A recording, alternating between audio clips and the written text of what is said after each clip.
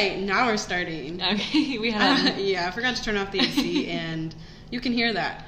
Clearly, you can see that we are not professionals of any kind. Absolutely not. But, how are you? Good, how are you? Anything crazy happen? No, but you actually might be listening to the same podcast, because I feel like we're, like, the same thing. But it's a true crime podcast, but it's like in real time. So he's like currently like producing it like weekly, which is weird because every time I encounter a true crime podcast, it's always done. So I'm never like I'm never watching it like as it goes. You didn't listen to like Up and Vanished while it was happening? No, I always listen to it after. To Live and Die in LA. I never listened to that.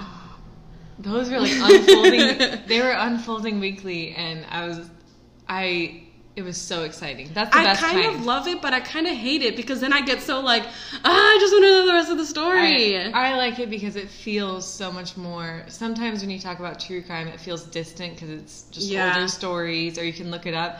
It feels so much more satisfying when you get to the end and you're like, because I mean, one of them, they like solve the case. Well, I feel like a lot of them are like that. Yeah. Which is crazy. Yeah. But the one that I started listening to is called Paper Towns.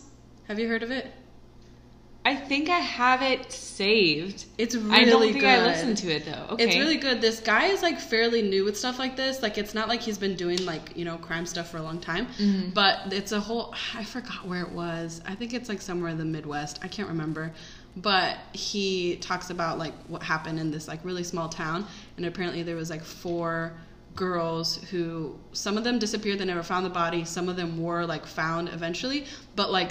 This happened a couple years ago and no one ever like connected them all, and then he found out about it and he was like, how does no one see all the connections between these 4 girls? And so he's like telling, like in the beginning each episode is like one girl, and then he gets to a part where he starts like connecting them all, but it's so good. He took 1 week break and I was like, dang it. But well, not ad, but go no, yeah, we're definitely not paid for this. If anything, that's even more of a recommendation to go listen to it. If just sincere recommendation. Really good. Okay, I have a TikTok thing. Whoa. I got from a podcast. I don't think you would be into it because you don't like paranormal stuff. No. But they're called Morbid. They're pretty big. I love them. But they were talking about a TikTok account that's called You Shouldn't Be Looking. Oh, gosh. And it's this guy. All you see is his hands. It's like really eerie stuff. Everyone's hope is that it's all just pretend. Yeah, but it could not be. Production. Like there's like... stuff in trash bags, cuts on hands, like weird, but it's all very ominous, like cryptic. What is it? It's just videos. There's no talking. There's music in some of them, but when they were talking about it, I went to look, and all of them have been deleted. So all there is people that like had screen recorded. He went live in like a tunnel. Like there's all this weird stuff. So is the insinuation that he's like doing something like bad and just recording it? What they kind of said on Morbid is either this is just production, and if so, he's really good at it, and kudos to him, or it's something really serious. Because Should we do something about this? I think he's been like reported and stuff. Clearly if it's been deleted. But they found bodies on TikTok. Like there's been weird TikToks out there. Like the suitcase one. Yeah. Or it's real and he deletes after each like murder. Oh, so, I don't like that. I checked today and there's a new post. Oh. And it's just the ground. It's like a mushroom on the ground. It's very cryptic, weird. Are there like really comments on it? Like are people? What are everybody's they saying? trying to like piece it together, and everyone's like, at this point, the comments I saw, everyone's like, I don't think this is a joke anymore. Like this, everyone kind of started watching like, haha, it's a production. And now people are like, yeah, I feel like there's a lot of crazy stuff on TikTok. Yeah, and I mean, apparently people think he's like older from his hands. I haven't seen the hand one because that was deleted. But he had like cuts on his hands, and people think he's like in his like 50s. I'm scared. So, yeah, that's creepy. That is creepy. My story is about an old man, but we're going to flip a coin. So last time we did flip a coin when we did this, but we didn't put it on. So we're going to flip a coin to see whose story goes first. We did it preemptively. But we like to be spontaneous because, like you said, we also like to be mysterious, and I almost said your name. But like you said, we are not professionals. We're just here to have fun. Nope. And tell stories. And also, I can't flip a coin, so I'm just kind of going to drop it on the table. Okay, so call it in the air. Oh, yeah. Wait, we got to decide who's I'll call it in the air, and if I get it, I'll go first. If Sure. not, you go first. Sounds okay, good. I'm going to say heads. Ah! All right, you go first. Oh, I legitimately looked at it and was like, what is that? I'm not dumb, guys. Coins. All right. Mine is very lengthy, so just buckle yourself in, brace yourself. You might have probably heard of this person because I feel like you know a lot of serial killers. Personally, I know them all. I feel like you know of like really famous ones, but Yeah, okay, I so- just had never heard of this guy. Have you ever been asked? I mean, I'm pretty in the true crime world, but your favorite serial killer? I feel like that's such a weird question. But I don't think that's weird. Like, my favorite serial killer is not because I'm like, oh yeah, kill them. Like, I'm not like excited about the deaths. I guess I just need more. I need to be more objective if I'm going to answer, because there's so many different kinds. So is it the one who I think had the smartest strategy? Yeah. The one who I think was the most charismatic? Yeah. Is it the one who I think was just dumb and got away with it? Dumb luck? Like, Didn't even there's so try. many different There levels. is, yeah. I think the one I'm most intrigued by, I always lean into the conversation, is probably Bundy. But he was so charismatic. He was charismatic, but it also was the time period.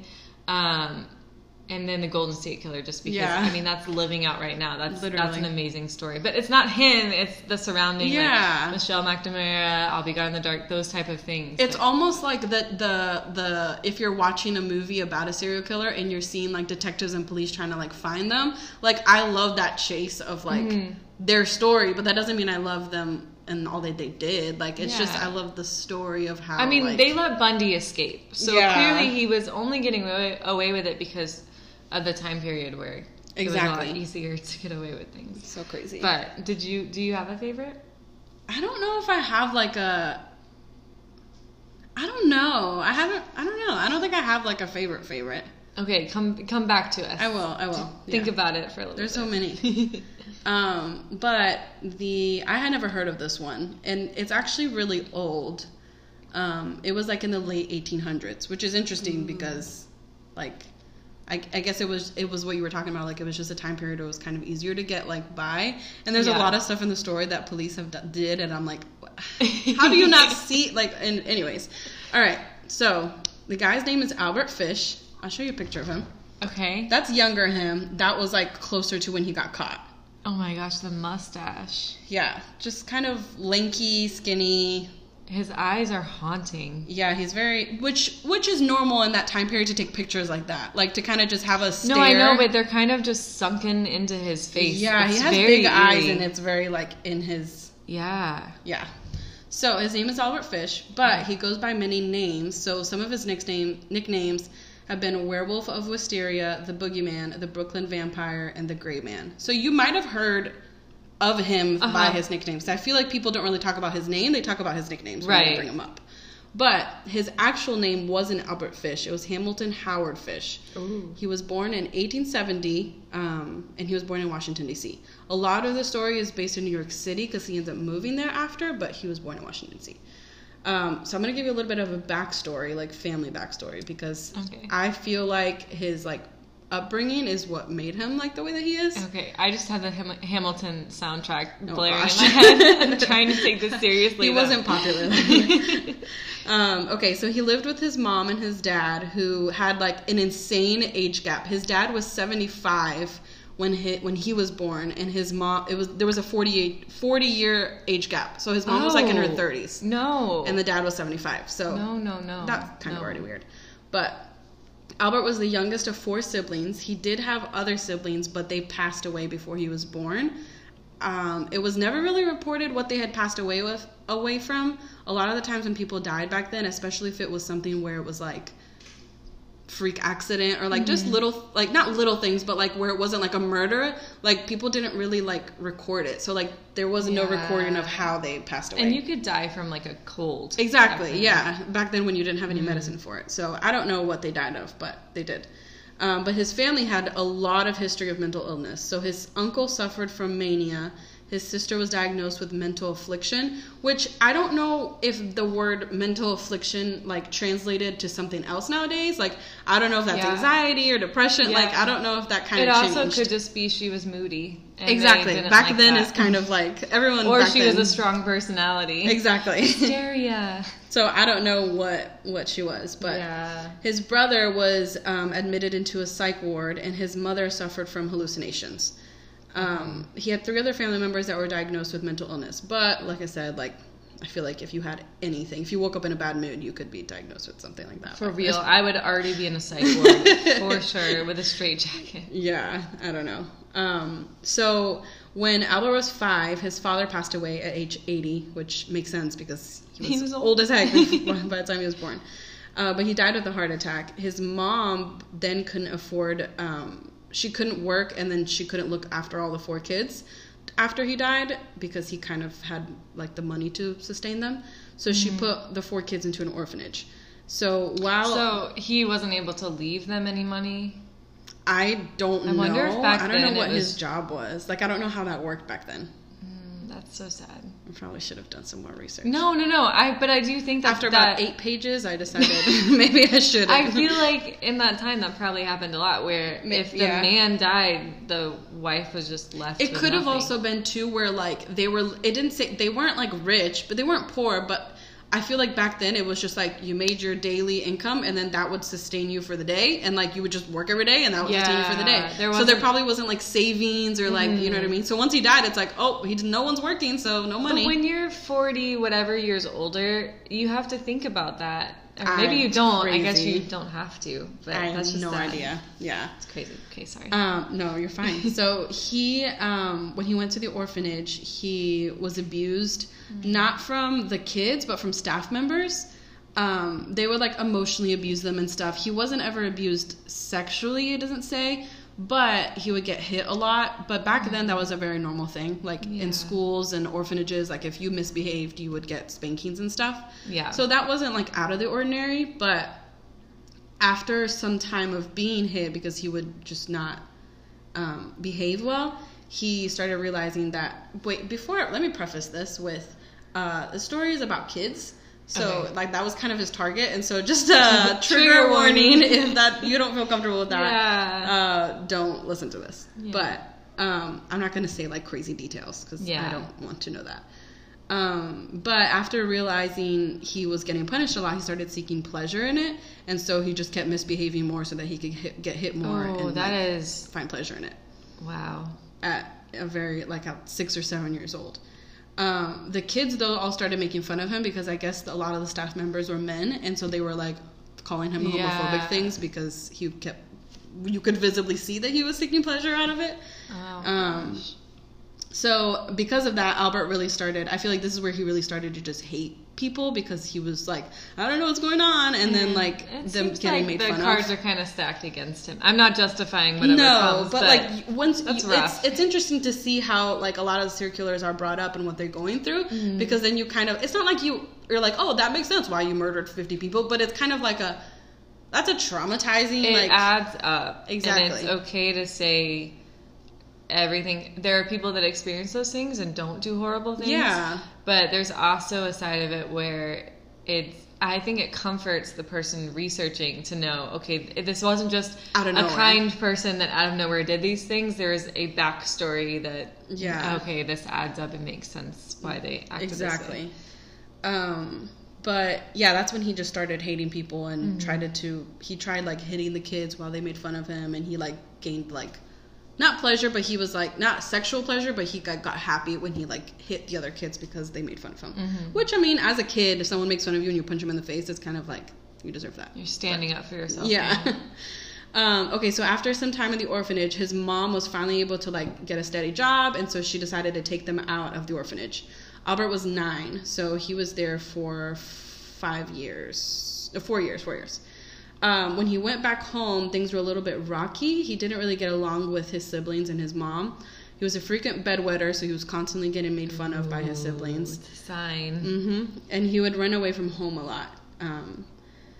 Albert started seeking out sexual satisfaction by watching boys at the pool changing rooms. So when he would go to the pool with his family, he would always just sneak into the room and watch people. That seems so young to be experiencing all of these things that you don't fully understand. Yeah. Because I feel like he probably was exposed. I mean, I know there's no evidence of any sexual abuse, but yeah, if it's so heightened for him. Well, and later in the story, as he gets older, it's very, and you'll notice it, but it's very easy for him as a grown man to like mess with little boys, and so I can't imagine him as a little boy. It was probably super easy for people to do that to him. Like a lot of it kind of happened and people just didn't like, it's just a thing, like it was just like, well, and it wasn't, you weren't able to talk about it. Exactly. So when he was 12 years old, he began a relationship with another 12-year-old boy, and this is where it starts getting weird. I feel like this boy was probably like the catalyst to his weirdness, but the boy was super strange. And he showed Albert strange fetishes and said that it was out of love, and they would consume each other's urine and feces, like, for sexual pleasure. Super weird. That's crazy. Yep, and they were 12 years old. A couple of these things are just, like, little things that, like, just kind of, like you said, like, adds up. So yeah. When he was 15 years old, he fell from a tree while playing outside. He got a serious concussion, which led to serious headaches for the rest of his life. He would get dizzy spells, and he was left with a serious stutter. So I'm not surprised that, like, in your brain, it's kind of messed up yeah. after all that. When he turned 20, he moved to New York City with his mom. At this point, he was the youngest, so all his siblings had already moved out, so it was just him and his mom. In New York City, he was shown male prostitution, and so he would do that for money. But then while he started doing that, he realized that it was an easy gateway to be able to molest, like, younger boys. At this point, it wasn't, like, kids. It was, like, teenagers and, like, young adults kind of thing. Not, like, super like kids. He also tried satisfying his sexual urges in other ways. And so back then, I mean, I think they still have this now, but in the paper you could like pay for a small space and it would be like looking for a job or like trying to sell this or trying to find a couch or just random things like that. And anytime he saw that was like a random person and it was a woman, which is surprising because up until now, all those things have been with like men and boys. Yeah. But if they were women, he would send them letters with just very obscene sexual things. And it's weird because like, if you're sending a letter to someone, it's not like you're like seeing their reaction or like, you know what I mean? It's probably all just in his imagination. He's imagining their response. It's fun for him to kind of come up with his own like reaction and kind say, oh, I bet they're going to be like... Yeah, it's a delayed gratification thing where it's like, oh, I bet this will be the response. I'm just going to kind of drop this in their lap and see what happens. Which you'll see that is very like common for him to do. When he was 20 years old, he started a job as a painter and a handyman. Around that time, his mother arranged for him to marry a 19-year-old girl. So 10-year gap, not as bad as his parents, but I guess arranged marriages were obviously still a thing. They ended up having 6 children together, and during the marriage, he had several affairs with only, like, many men. It was only men. And his wife's, like, kind of knew it was happening because he was very obvious about it. Like, he would go out in public with other men and, like, have dinner with them. Or, like, it was very obvious. But I think at that point, like, as a woman, you're just kind of like... She can't do anything. Yeah. Especially with 6 kids. Yeah. Like, there's only so much you can do. Oh, that's awful. During these affairs, one of them, he went on a date with a man to a wax museum. And one of the pieces of art was male genitalia. And, like, ever since then, he was just infatuated with that. And so he started seeking... he was specifically intrigued in the fact that it was male genitalia, but it wasn't attached to a body. It was just, like, by itself. Oh, okay. I see. I see where we're going. Because of this, he started seeking pleasure in himself by inserting needles into his genitalia. Oh. And later, after his death, they, like, biopsied his body or whatever, and they found 29 needles in it. Because he would just leave it in there. Oh, my gosh. Yeah, he's crazy. At age 33, Albert was arrested for embezzlement. When he was released from prison a couple years later, his children noticed a change in his behavior. He said he began hearing voices, and they were from God. He believed he was the second coming of Christ. And that his mission was to castrate boys. So that's when it started getting, like, mentally, I feel like. Which, again, not surprising if his family had, like, you know, mental illness in their family. But He began self-harming. That started like a long life of self-harming, and he believed it was like sacrifice for his sins that he had to do that. But he was then diagnosed with religious mania from a psychiatrist. Which is crazy that was a thing. Yeah. I mean, it makes sense because so many people would blame God for, Yep. I'm called to do this or whatever, but that's crazy that was so prevalent in the time. Yeah, it's crazy. But that's actually still very, I read a book a couple months ago about this girl who got kidnapped, and her captor was like fully believing he was the second coming of Christ, and like would do crazy things saying that like, oh, God told me. So yeah, I mean, crazy. It manifests itself that way, but I just think they're looking for someone to blame for their crazy thoughts. Oh, for sure. And it's somebody that like you can't, physically talk to. It's not like, oh, my friend told me to do this. It's like, oh, God told me to do this. There's no way for you to tell me that's not. It's something in their brain is messed up, and the only logical conclusion they can come to is this must be God. Exactly. Like the voices that they're hearing. No. It's crazy. Okay, so when he was 40 years old, this is kind of when the attacking started and like just going after people. He began abusing a young mental handicapped boy because he realized that the boy would be vulnerable, and so he would kind of have his way. His name was Thomas Bedden, and he led Thomas into a cabin with like candy and stuff, raisins specifically, which is really random. And he kept Thomas there for 2 weeks, abusing him, obviously. You can tell by his past, he likes to, like, inflict pain and seeks pleasure from that. So he abused him sexually and, like, harmed him physically. Was his family looking for him? He was, which you'll see in all the people that he goes after, like, a lot. And other than one family, everyone, it was kind of just, like, it's not like they didn't care. I obviously wasn't there. I don't know how their family reacted. But, like, there wasn't a lot of police involvement. It was just really weird. But it goes back to, like, they didn't really talk about it. Like, so what happened with Thomas, he kept him for 2 weeks. His original plan was to murder him. But then he realized it was summer, and that if he had murdered him and, like, hid the body somewhere, he would, like, smell of when he decomposed rather than being in the winter. And so he castrated him. He gave him $10 and then just said, okay, you can leave now. And Thomas led a normal life and never went to the police. Like, was never questioned. Parents just thought he, like, ran away, like, thought he got lost because he was handicapped. I forget the name of the case and what the family's name was, but there was a family whose daughter was kidnapped, and they know who had her.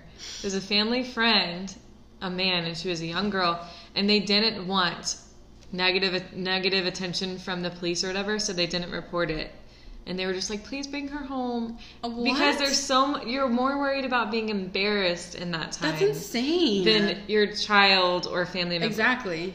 It also, like, I'm not saying anything about this family, but back then, if a child was handicapped, a lot of families didn't really care about them. Gosh, like, it was kind of something where it's like you're kind of a burden. And so it could be that. I think in general, kids, back then, and for a long time, kids were a burden. And it was, like, sit there and be quiet and go play outside all day. And if you don't return by a certain time, you probably just... It just wasn't the same, latchkey kids and whatever. It wasn't the same amount of... Which, happens a lot. It's just crazy, this time period.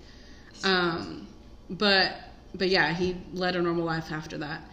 After the whole Thomas situation happened, his wife left him for another man. She didn't know about Thomas, apparently, but she just knew about his affairs, obviously, and she ended up falling with this guy and was like, you know what, I'm leaving. Which is actually surprising for... Well, but she probably needed somewhere else to go if she was going to leave him. Yeah. So thank goodness she found someone else and was able to be like, okay, I'm going to go here. Because on her own, I mean, I don't know much about divorce in that time, but I would assume if you're on your own... It's not going to be good. Well, just women in general. If you don't have a man putting bread on the table, then it goes screwed. The sucky part is that, so one afternoon when Albert came home, she was gone by herself, left all the 6 kids, and just took everything of value that they had. So she left him, Albert, with all the 6 kids and just kind of disappeared. During this time, like while he was taking care of all the 6 kids, the kids started noticing like weird things that he did, like which again came back to like God telling him to. But he would wrap himself up into a carpet and just kind of stay there for days and say the apostles told him to do it. But one of the weird things that he did was he said that the voices in his head told him to attempt cannibalism, and so he began eating raw meat from animals, not from humans. He even tried feeding them to his kids, and the kids were like, no, we're not doing that. But that's where the nickname Werewolf of Wisteria came from. Okay. And like vampire, because he would just like to do that. He never abused his kids, surprisingly, but he did like ask them to physically harm him, which in turn gave him pleasure. But like it was never communicated like, do this so that I can feel pleasure. It was just like, so I mean, there's a level of damage you're doing to your kids, emotionally abusive, when you're asking them to do that to their parent. Oh yeah, but they're not understanding. It said he would make it like a game. So like they would sit in the living room and he'd be like, guess how many finger numbers I have behind my back, and then if they got it right, they would like hit him with something with like nails, like that many times. When you're conditioning your kids that when you're conditioning your kids that violence is something to get pleasure out of, and it's a game, that is damaging to their psychology. I mean, oh my gosh, it's crazy. He also, during that time, like while he was doing that with his kids, he would go to brothels and pay for prostitutes, and he would always pay for prostitutes to just harm him, not like have sex with them. At age 50, he began like his small attacks. So he would just like be in the city, and if it was super crowded, he would just like stab somebody in the middle of the street and then walk away, and like never got caught. Like he did this to over like 20 men. It was always men. So he got a thrill out of potentially being caught because he wanted to be. Yep. At age 54, he was walking down a country lane when he noticed a little girl playing in the fields. Her name was Beatrice Keel, and she was 8 years old. Beatrice. I know, her name is pretty. She was on her parents' property, and she was just playing outside. And Albert approached her and asked her if she could help him pick rhubarb. She was kind of like iffy about it, so he offered her like $1, and she was like, sure. They started walking away, but then Beatrice's mother noticed she was just walking away with a random man, and so she ran out and like kicked him out, said like, don't come back here, just the norm stuff. But he came back the same night and hid in their barn, and Beatrice's mother found him again, and like her husband came now and like beat him up, like kicked him out, and so he left. But like he just really didn't report it. It's crazy. Right after this, Albert lured 2 boys into his home one evening. So the weird thing is, his name was Cyril, one of the boys, and he was with his friend. Apparently Albert knew Cyril because he had already been abusing him for like multiple months. But again, Cyril never told anybody. He would just like go into the house and be like, well, this is happening. And so he knew that if he came and did whatever he wanted to do, then he could leave and obviously not die. So Cyril was kind of used to this, and so one evening he invited both Cyril and his friend into the home, and while Albert was making sandwiches apparently for the boys in the kitchen, the boys was kind of just like chilling, I guess, and they found this is so stupid. So before I say the next part, Albert came up with something that he called implements of hell. And basically it was 3 items that he was going to be using to harm people. It was harm people and like mutilate them. So this is kind of when he actually wants to do what he wanted to do before, where he said God told him to castrate boys. He had a meat cleaver, a small handsaw, and a butcher's knife, and he hid it in his room, planning that he was going to be using it on the boys. And the boys found it and just ran out. They never reported it, never said anything, just literally ran out. They're kids though. Yeah. I don't fault them for that. Exactly. 4 days later, right after this, 8-year-old Francis McDonald was reported missing. He was playing with his friends all day, and when the police asked his friends, like, what happened, where did he go, they said that they saw him walk away with an old gray-haired man. Francis's mom also saw the man earlier, just kind of like walking around them, like not talking to the boys, but just kind of roaming and just kind of being weird, but she never did anything. A couple days later, a couple of Boy Scouts found Francis's dead body in the woods. He was severely mutilated and strangled by his own suspenders. This was actually one of the biggest cases in Staten Island, and Francis's dad was a police officer, not in Staten Island, but he asked to be moved to Staten Island so he can continue the case. But they told him that he couldn't because he was like biased, and so like they just never found anything. Again, police just didn't do anything about this. Imagine though being a police officer and being like, no, I know what you need to do, but they won't. But they literally won't let you. It's so freaking crazy. But he was never, like, suspected. Up until this point, everything he's done, like, never once suspected by police. And multiple people has seen his face. It's not like he's trying to hide. So the people around are feeling weird about him, but police are kind of ignoring it. Exactly. Very weird. 3 years later, 4-year-old Billy Gaffney went missing in the halls of his apartment building.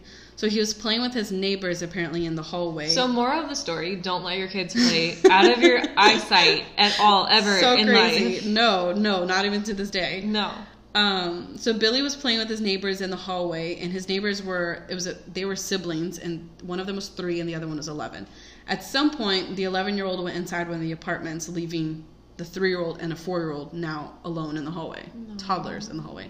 Oh. But when the 11-year-old came back, only the 3-year-old was there, and Billy was gone. And when the parents asked the 3-year-old where Billy went, he responded saying the boogeyman took him. Oh. Which I'm assuming that's just what Albert, said. Or maybe that's just, maybe he had heard stories about the boogeyman, and that's just what he put together. Because he was scary, yeah.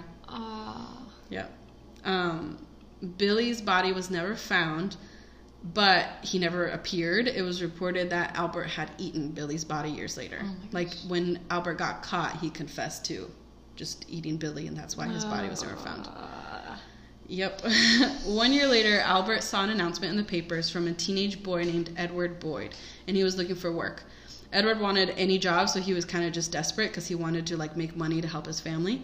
Mm-hmm. Albert was 50 years old, and so he sent a telegram to Edward's family saying that Edward could come into his house and help him do work in the house and all that stuff. Obviously, that's not what he had intended for him. Right.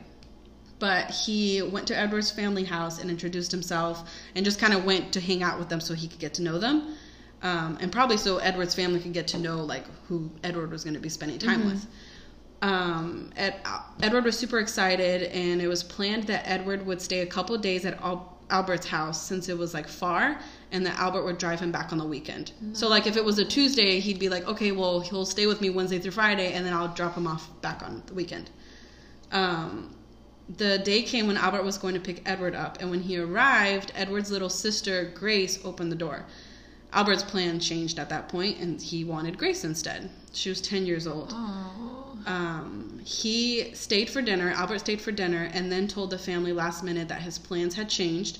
And before he picked up Edward to take to his house, he had his niece's 10-year-old birthday party to go to. And as he was about to leave the door, he said, "Hey, does Grace want to come to the birthday party? There's going to be a whole bunch of girls there, and I'm sure she'll have fun, and I'll just drop her off at 9 p.m., and then I can pick up Edward at that time." And Grace's family was actually really hesitant, but she was begging because she really wanted to go to this birthday party. She didn't have that many friends. It is so hard to not blame. I don't want to blame parents. It's crazy, but back then it was a lot more just lackadaisical about it. It was this doesn't happen. It's so infuriating though. It is. Your child, you're letting go with a person even the son, letting him go stay with him, that's kind of weird to me. Yes, but it was just a normal thing. Go with them. Be all right, we'll come too. It's crazy. It's so... a lot of Albert was people saw him as just the old sweet grandpa kind of thing, and so they just assumed that would never happen. You know what I mean? It was just kind of a thing, which is crazy, but I don't it's trust so anyone. crazy. No. So that's what the plan was. They ended up letting Grace do it, and he said, "I'll be back by 9 p.m." No. 9 p.m. came. They didn't come back, obviously.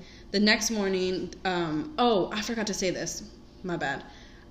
When he first met the family, he introduced himself as Frank Howard. So that's who they knew him by, Frank. So the next morning, they didn't show up, obviously, and there was no sign of Frank. The mom obviously became hysterical and went to the police, reported her as missing. The police officer looked into it but couldn't find any Frank Howard in the system. So the family was able to give the police a detailed description because he obviously hung out with them and stayed a long period of time, but it didn't really do much because they couldn't track that down. You also have to consider too, there's no TV database. news, there's no thing where you can show to civilians and be hey, watch out for this man. Mm-hmm. Police was able to track down his original telegram to Edward, when he first said hey, he can come stay at my house. They were able to track that down to East Harlem, but they couldn't really detail more into that. They just knew that it was coming from East Harlem. in New York. During this time, another man was arrested, and they thought it was him. He even stayed in jail for 3 months until they realized it wasn't him. Apparently, this man had a messy marriage, and the wife heard about Frank and said that it was her husband because she just wanted to get rid of him. Messy. Because she just wanted to get rid of him. That's so crazy. That is. Oh my gosh. But she eventually, I guess, confessed and was like, never mind, not Frank, because she felt bad. And so he left. She should feel bad because that's taking their attention off of finding him because they think they have him. It's so crazy. Oh, man. Grace's family was running out of hope until one day, Albert Fish himself wrote a letter to the family. In the letter, he said he took Grace to this abandoned farmhouse. And I won't tell you, I actually didn't, apparently this letter is like, you can find it and you can read it, but I just personally decided I did not want to do that. Yeah. So, but the letter apparently, because obviously the police got the letter, but the letter apparently, like, detail by detail was an explanation to the parents of what he did to Grace. Oh my gosh. And at the end of the letter, he ends up telling the family that he went home with Grace's dead body, cooked her up, and ate her for the next 9 days. So, yep. Yeah, I did not want to see that letter. No. The police was able to confirm, though, that the handwriting from that letter matched his first telegram. So they knew that at least that it was the same person. Mm-hmm. Now, this is where the police finally get their freaking crap together and put 2 and 2 together. But the letter didn't have, like, anything that they can go off of. But they noticed that the envelope... Did you say envelope or envelope? I said envelope my entire life. And then... the person who I work for says envelope. So I was so used to then like being like envelope, and so I just changed because of that. But I grew up saying envelope. Me too. So now I say envelope just instinctually. I think it's one of those things that it just doesn't really matter. It doesn't, but I was tired of correcting myself because I wanted to say it the way they said it, and so... yeah, now I say envelope instinctually. I don't think it really matters. Well, the envelope/envelope that the letter was in, they realized was a specific company, not like a post office. It was like a specific company's like letterhead almost on an envelope. And they were able to track down where that was. When they got there, they asked like the employees, hey, is this something that you guys give out? Like, does everybody have access to this? And they said, it's only the people that work here. They said that they remembered, one of them said that they remembered seeing the janitor had taken some. And another person said, I think he took some, but he also said that he was moving homes. And so he's like in between 2 homes right now. So I don't know where you find him. They basically said that. The police decided they got both of the addresses. And so the police decided to go to one of the homes. He still had things there, but apparently that was his old place. Like that's the place that he was leaving. And so he wasn't done moving. He still had like stuff there apparently. They, for some reason, I guess because they didn't have a warrant, I don't know how it worked back there where it's like I guess they don't have enough evidence to get a warrant. So they decided to just keep the apartment in surveillance and just like stand outside the apartment and just see who would come in and question them. And so they did this for a month. They ended up talking to, which is funny because they called her a landlady, but I guess nowadays you would just call a woman or a man a landlord, but they called her a landlady. They talked to her and they said, hey, do you know who lives in this apartment? Do you know of someone named Frank Howard? Because at this point, Grace's family still thinks it's Frank Howard. Right. And so she's like, no, but they ended up telling her the description of Albert, and she said, for sure that's him. Like, that's Albert Fish. And so at this point, they have his real name, at least. Okay. Police had I never told you this. This is a really random detail.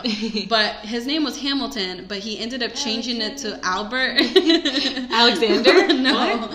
He ended up changing it to Albert because kids at the orphanage started calling him Ham and Eggs. Because Hamilton, ham. And so he changed it to Albert. And the name Albert he got from one of his siblings that had passed away before. So it was kind of like a homage to them or whatever. Homage to them. So that's why he was named Albert. I don't know how I missed that, but that's just a random detail. So now they have his real name. They kept the apartment under surveillance for a month, but there was no sign of him. Eventually they left because I guess they just got tired. Yeah, better things to do. No big deal. And they told the landlord, the lady, that if she saw anything weird or if she saw him, to call them. They were kind of giving up until 4 months later. she called them and said that he had arrived, but that he was very like frantic and like trying to get all his stuff together. And the cops told her to stall him. So she like offered him coffee. Can you do our job for us, please? Literally. She offered him coffee, and she kind of just was talking to him until the police arrived. A detective finally arrived, and when he did, he asked him if he was Albert Fish. He got like super defensive. He took a blade out and tried to like harm them, but the detective was able to restrain him and finally arrested him. When he got to the police station, Albert admitted to the murder of Grace Boyd. He also which was the girl. Mm-hmm. He also confessed to the murder of Francis McDonald and Billy Gaffney. He told the police how he tortured them and performed cannibalism. Oh. He told them of the multiple small attacks that he did in the city where he would just stab people. He also said that he had a child in every state, which would mean he murdered over 50 children. Like he had specifically murdered somebody in like every state, I guess, at some point.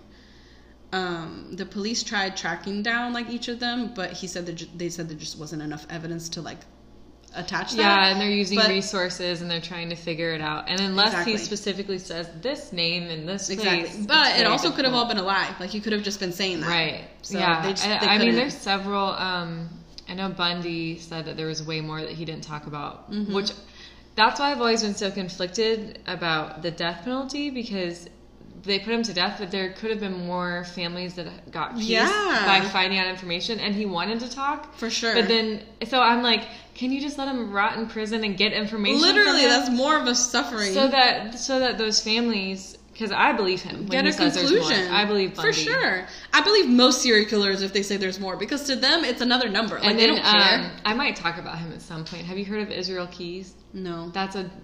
He's a modern day serial killer. And he had more, and they knew he had more, but he ended up committing suicide. So, I mean, which also, I don't know how that stuff happens if you're being watched, but... I'll tell you how it happens, because he also did stupid stuff in jail, too. Well, but this was back then, though, so it's kind of like, this is in, like, the early 1900s, so they weren't really probably that much. So he was only charged for 3 murders officially, the 3 that he specifically said their name, because they obviously couldn't tie down to anything.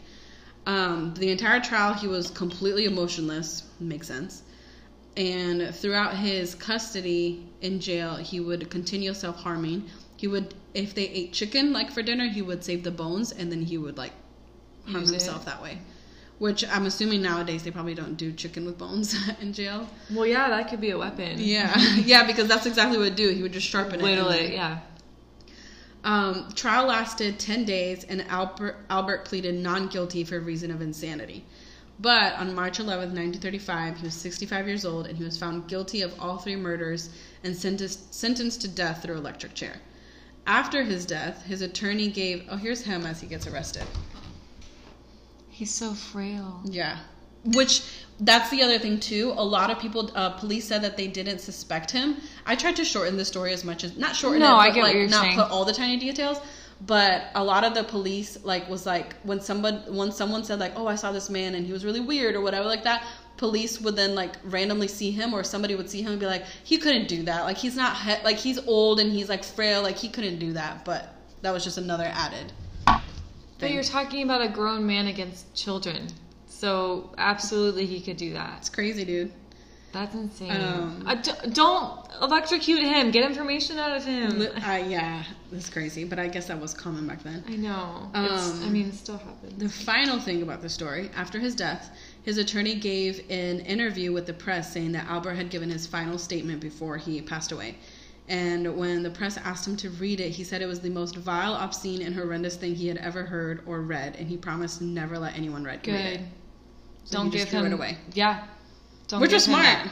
Also, don't give him that. Because that's exactly what he wanted. He wants the last, like, punch before he wants to be, like, a legend. Exactly. And absolutely, we're talking about him, but his final words don't matter. So. Exactly. Yep, that's Albert Fish. Oh my gosh, what a dark story. I know. It's one of those stories that I don't like. Obviously, I didn't really look into the details with the kids because that's just hard. But just I feel like him specifically, like there's a lot of serial killers and stuff, but like the whole cannibalism thing was just so insane to me. I was like, that is just like a whole nother level of crazy. Yeah. Well, it's a lesson to people to not just trust old men because, oh, they're old and frail. Exactly. But I am glad that this story does prove, obviously, like our criminal justice system or whatever is not perfect, but it has definitely been better from this. Well, we'll see about that. Oh gosh. That's a good transition. So, I'm just going to jump right in. Yeah, I do it. So in May of 2016... Do you have a title for your story? Yes. Wow. So the title is... bougie. The Plot Thickens. Yeah, you can't make a title and not say it. I know. It's genuinely for myself because I get I get way too into this. You should, and you should just say it. Okay, well, the plot thickens.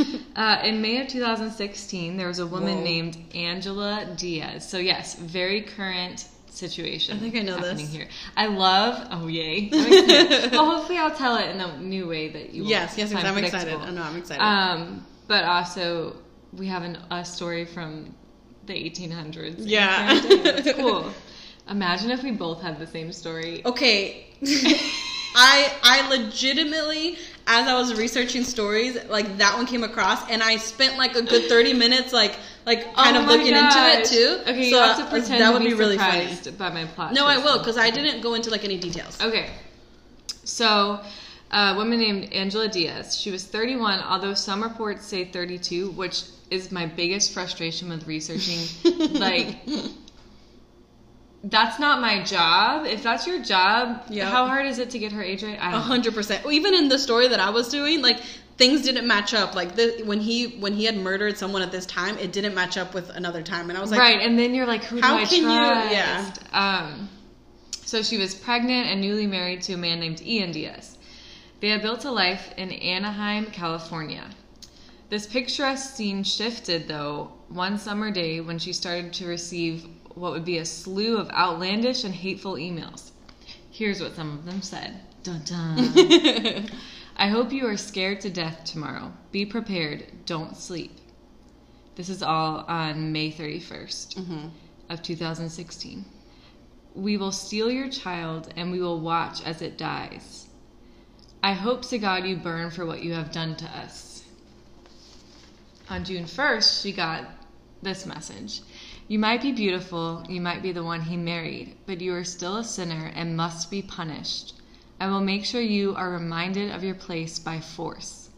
On June 2nd, she got... Oh my gosh. Okay, when I researched this, I didn't go into the details. So the fact that's that... Oh gosh. There's so many more too. These are the ones that I felt comfortable reading. Of course. June 2nd. I know you are leaving work. I watch as you walk. Let's play a game. So this continued week after week, sleepless night after sleepless night. These emails included graphic and abusive images that are extremely disturbing. And if you want to research what those are, you can. I didn't want to go into detail, but it was like pictures attached to the emails that were really disturbing. In another incident, someone had posted on Craigslist with Angela's home address seeking someone to play out a fantasy. So they were presumably pretending to be Angela, soliciting this. Like, gotcha. I want this to happen. Where they would be attacked while walking. Like, she's asking someone to attack her while she's walking her dog. So the most striking part of these messages and posts came from different emails. But it was the same person, Michelle Hadley, who was Ian Diaz's ex-fiancée. So their relationship had not ended on the best of terms, and Angela didn't know what to do or where to go. So she, of course, reported all these instances and ended up having to call 911, saying that she had been attacked in her garage, and she was found crying and her shirt had been ripped. It was not a good situation, and it was escalating at this point. So moving over to Ontario, California, Michelle Hadley was a... Yeah, California. Yeah, I know. At first, I was like, Canada. She was arriving home from a date, and what I can only imagine was butterflies and lived-out lyrics of Taylor Swift's song "Enchanted." Quickly soured when she noticed the police officers waiting for her. They presented her with a warrant to search her phone, tablet, and laptop. Soon after this, she was in handcuffs in the back of a police car. Her mind was racing with all that had transpired in the last few months. She had gotten several emails about accounts she had not set up. She reported these instances but never heard back. Interesting. So she just needed to prove it at this point, but the only problem was law enforcement officers had apprehended all of her technology, and she would never get these items back. She never received them back from law enforcement. So when questioned, Michelle consistently said she had been set up, she didn't know why someone would do this to her, and while she was in jail, her family pursued evidence to prove her innocence. So they had records proving that Michelle had been in class and even was hospitalized briefly when she was supposed to be stalking Angela. So yeah, that's like a legitimate alibi. Yeah. She remained in jail. After That's crazy. 88 days in jail, Michelle was finally released and the charges against her were just dropped. But no reason. I'm sorry, no. But why did they let her out? She would later find out the only reason was because Ian Diaz had come forward to report that his wife, Angela Diaz, had been the one sending the messages to herself. Literally psychopath. So, pausing in the story, if he had not come forward, she would have just she would have been charged. But this is also law enforcement that has technology to look into these incidents. There's a track record on her devices of her saying, hey, I feel like I'm being hacked. I'm getting emails about reporting. But it's all these through things. Technology, which anything could be traced. So you can see where they created the account. If you tried it all, you would be able to figure this out. Yes. So also, what's wrong with her husband? Because you're just nonchalantly oh yeah, just kidding. It was my wife. So apparently, according to him, he found out she was faking her pregnancy, and that led to him finding out other lies about her, and that's why he came forward. So she was responsible for the messages, and she was charged with kidnapping, perjury, grand theft, false imprisonment, as well as 22 counts of misdemeanor, falsely reporting a crime. That's insane. She pleaded not guilty. She was going to try to fight it. And she was sentenced to 5 years in prison. So some, including Michelle... So she's almost out. Mm-hmm. You said this was 2016? 2016, but this didn't come... I don't think she was charged after. Until at least 17. So she probably has about 2 years left. Yes, but that's terrifying. Yes. Yes. So some, including Michelle, don't think Ian is innocent, an innocent bystander to this I situation. agree. She has her own experiences with him, where she talks about him being incredibly abusive. A lot of my information came from a BuzzFeed article, which... You can debate whether that's reliable, but the reason why I really dug into this article is because Michelle specifically was interviewed for the article. So she was able to give a voice. I mean, she's the victim in this, and she was able to say, I don't think Ian is... Well, she knows him. Innocent. That's his ex-fiancé. I don't think Ian's innocent, and I think that he felt like they might find him out. She thinks he was the mastermind of it all, basically. Whoa, that's you can come up with your own theory. Did she say why they broke up? Yeah, so the article really goes into it a lot. I was worried about time, but he was super nice in the beginning, great guy, whatever, and then he got very controlling, very, I don't know if there was ever physical abuse, but just very domineering, and she was like, no. Well, and at this point, if that's his ex-fiance and he had nothing, he doesn't like her anymore, why would his now new, were they girlfriend, was it his girlfriend, or was Angela his girlfriend or wife? I think... Well, they have the same last name. Yeah, they got married. So it's his wife. Mm-hmm. So if he's so uninterested in his ex, why would she... It doesn't make sense. Why would she care to, come after her? It's almost like he was just hated her so much that he was like, let me use my wife to attack her. Yeah, she seems pretty crazy, too. I think they both... Were just in it together. Mm-hmm. Yeah. So although she's now free, Michelle's life will never be the same. She lost her job. She lost her apartment. Her possessions that the police apprehended. So she never got them back. And her reputation is forever impacted by this. So she's been stood up on dates because they Googled her and they didn't read the fine print. Because you have to really go into sad. her name's attached to this stalking situation. Yeah. And people are like, no. Craigslist, all this stuff. And so people don't take the time. It's hard enough to date in this world. Of course. Let's find her now man. She has, I know, for real. Now she has a really hard time trusting people. But one amazing thing that came out of this was while she was in jail, Michelle grew closer to her cellmate and ended up paying for her cellmate to have a lawyer and help in her case because she recognized that investigations are not always cut and dry, and the police aren't always motivated to really, really, like, take a magnifying glass to your case and say, okay, is this what it seems? Yeah. So had Ian not come forward with information, she may have been charged and sitting in jail right now. That's terrifying. So I wanted to end with a quote from Michelle, and it's very timely considering that we're talking about bad investigations, but this is her quote. It says, "This is a case where a bunch of cops were looking out for each other." Oh, pause. I completely forgot to include this. So, Ian Diaz has connections with law enforcement. Oh, gosh. He's very close to law enforcement, and so it definitely seems like there's not any real proof of it. If there is, it's hidden. Yeah. Seems like people were just having his back. I'm not surprised. And I mean, you could conclude that potentially what he told the police, there was more to it about him, and they just were like, let's just go for Angela. Yep. So, not saying Angela's innocent. Has Angela said anything after she was like... Not that I saw. That's crazy. Not that I saw. I mean, she's not pointing the finger at Ian, I don't think. I think it's just... And there could be more out there that I didn't see, but not that I saw. So her quote is, "This is a case where a bunch of cops were looking out for each other. I could walk away and say my life is effed. It's over. Who cares anymore? But I want to take a stand, and it's more than just for me. I don't ever want this to happen to anyone else." That's so sad. Yeah. Okay, imagine how terrifying it was if you literally, like, started dating someone, got engaged to them, broke up, and then, like, years later this randomly happened to you. Mm-hmm. That's so sad. But also, it's a situation of you're doing everything right, you're not doing anything wrong, and somebody's framing you for something, and your only way to prove it is, like, your technology that they took from you.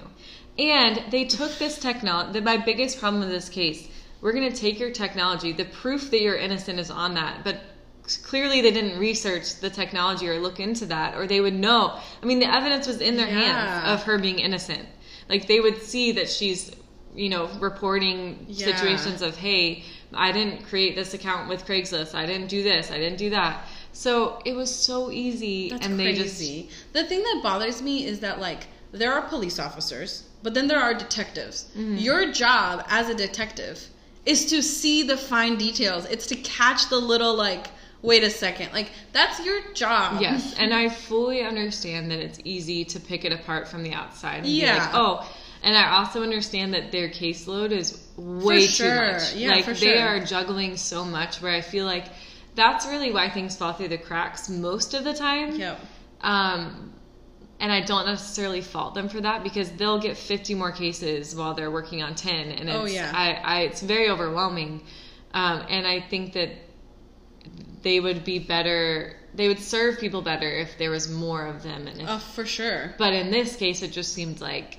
Yep. The podcast that I was telling you about in the beginning, Paper Ghosts, the everything happened with the girls years ago, but there's a new detective that is, like, helping this guy that's doing the podcast, and he said the only reason why I came across like this story of this one specific girl that he was looking into is because he's a detective, and the police wherever it's called that they work at, I don't know if it's a normal office, but his boss told him that when they're done doing any open cases and they don't really have anything to work on, you have to grab a closed case that didn't have, like, an ending to it, and, like, look into that. Like, that's your, like, when you're done, like, extra work. And so can you imagine all the detectives that have are so much work that they're never going to go into the things that were closed but didn't have, like, a result to it. That's better than most people. 100%. But I can imagine how many, if it is a rule in many places, I can imagine how many people just never get to that. Yeah. Even if they want to. Exactly, because they just can't. Yeah. It's crazy. And, I mean, the biggest atrocity is the evidence that's either thrown away, destroyed, misplaced. And it's especially nowadays, like, with the technology we have. That's not a hard tracing, I feel like. I don't know how to do it because I'm not, like, a hacker or anything. But, like, I feel like you have the resources to, like, track something down. The evidence, and that's, I mean, Golden State Killer's prime example of stored information that was just set there. It wasn't lost, but nobody was looking into it. So crazy. And you had people that wanted to solve this that went and got it and started working on it. And so it's getting better, I think. Yeah. I definitely know communication between districts is getting better. Yeah. Which back in Golden State time, they didn't communicate at all, which is probably why it wasn't solved. 100%. Because then if you have a detective somewhere and then they're like, well, it happened here, and they don't have any jurisdiction of like, well, I can come and like, it's not even jurisdiction. It's ego of, I want us to solve this. Yep. I'm not going to communicate with you because I don't want you to be the one to solve it. Yep. Which is insane. The politics of that when you're talking about people dying. I know. The urgency of solving the case, and you're more worried about your district being... Yeah. That's crazy. I could talk about that case forever. Just be careful, boys and girls, who you date Please and who you get careful. engaged to. and who you where you let your kids play. Yeah, don't. Yeah, don't trust. This episode's definitely a warning to everyone. Just stay in your house. That's crazy. Don't go anywhere. Don't trust anyone. No, literally do not trust anyone. Like, not even family members. Yikes. I don't trust you at all. No. Which is why we're doing this podcast. No. There's no trust here. No trust. Please don't murder me after this. Yeah. Just kidding, guys. Next week, if I'm talking by myself, don't worry about it. You're like, wasn't there two people? I'll just it's just both be me. stories. It's been me talking to myself this whole entire time. I'll make the back and forth really easily. Oh gosh, imagine if that was an actual thing. That's terrifying. Oh my gosh, it's so scary. Well, that was a very interesting stories. Yeah, I was trying to think if I had anything else crazy to say. It has been a little weird around us. There's been shootings and stabbings and weird stuff. I feel like there's some craziness going on. 100%. Yeah. You, on the next episode, need to keep track of the TikTok you mentioned and I will update. I will give you an update. We need updates every single episode. Yeah. Hopefully it doesn't lead to anything crazy. I don't think so. I mean, I can't imagine nobody's reported this person. I mean, I can too, but my hope is that it's just somebody really creative and has a lot of time on their hands. I've seen some TikToks that it's like very creative that way, but it feels very real. Yeah. But then they posted other things. There's nothing wrong with that. No. It's the same. People make horror movies. Like, it's the same thing. And I'm sure that he's on someone's radar. Yeah. For sure. There's no way. Hopefully someone's watching him. We'll get back to you guys. All right. Well, cheers. Cheers. There's a reason why we're drinking water only. H2O, baby.